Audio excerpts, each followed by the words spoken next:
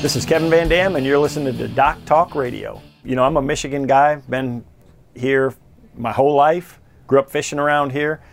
Still think it's the best fishing there is anywhere in the country. It's the beginning of the season right now. I think everybody's pretty excited because we have the catch and release season early. A lot of guys taking advantage of that. More so, you can see it already in the business at my brother's store.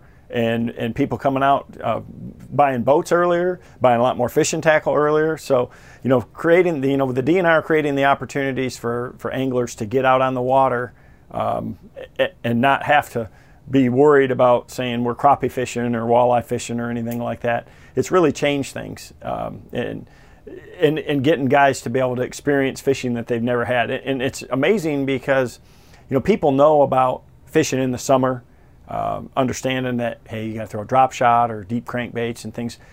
But this early spring fishing is kind of like an untapped world. A lot of people have never got to experience, and it is different. You know, when the water's in the 40s, it's not the same as when the water's in the 70s in the summer or 80s. So you got to use different techniques and a lot of different things. So it's created a whole new level of excitement and a whole new buzz out there that I think is really a good thing. You know, I've known about it because I get to travel all over the country and fish.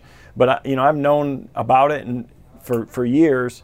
But to be able to see that change here in Michigan, in my home state, where I think again we have the best opportunities of anywhere there is. You know, we're lucky because we have so much water, and we have so many species that bass don't get the pressure that they do in other areas. If you're fishing in March at Toledo Bend in Texas, you can't go 50 yards down the bank without having another boat in front of you. Here in Michigan, you still hardly see any boats out there on the water. So it's very untapped. We're really fortunate to have that kind of fishing. So people ask me all the time, say, when are you moving to the South? And that'd be never, because our fishing's too good here in Michigan.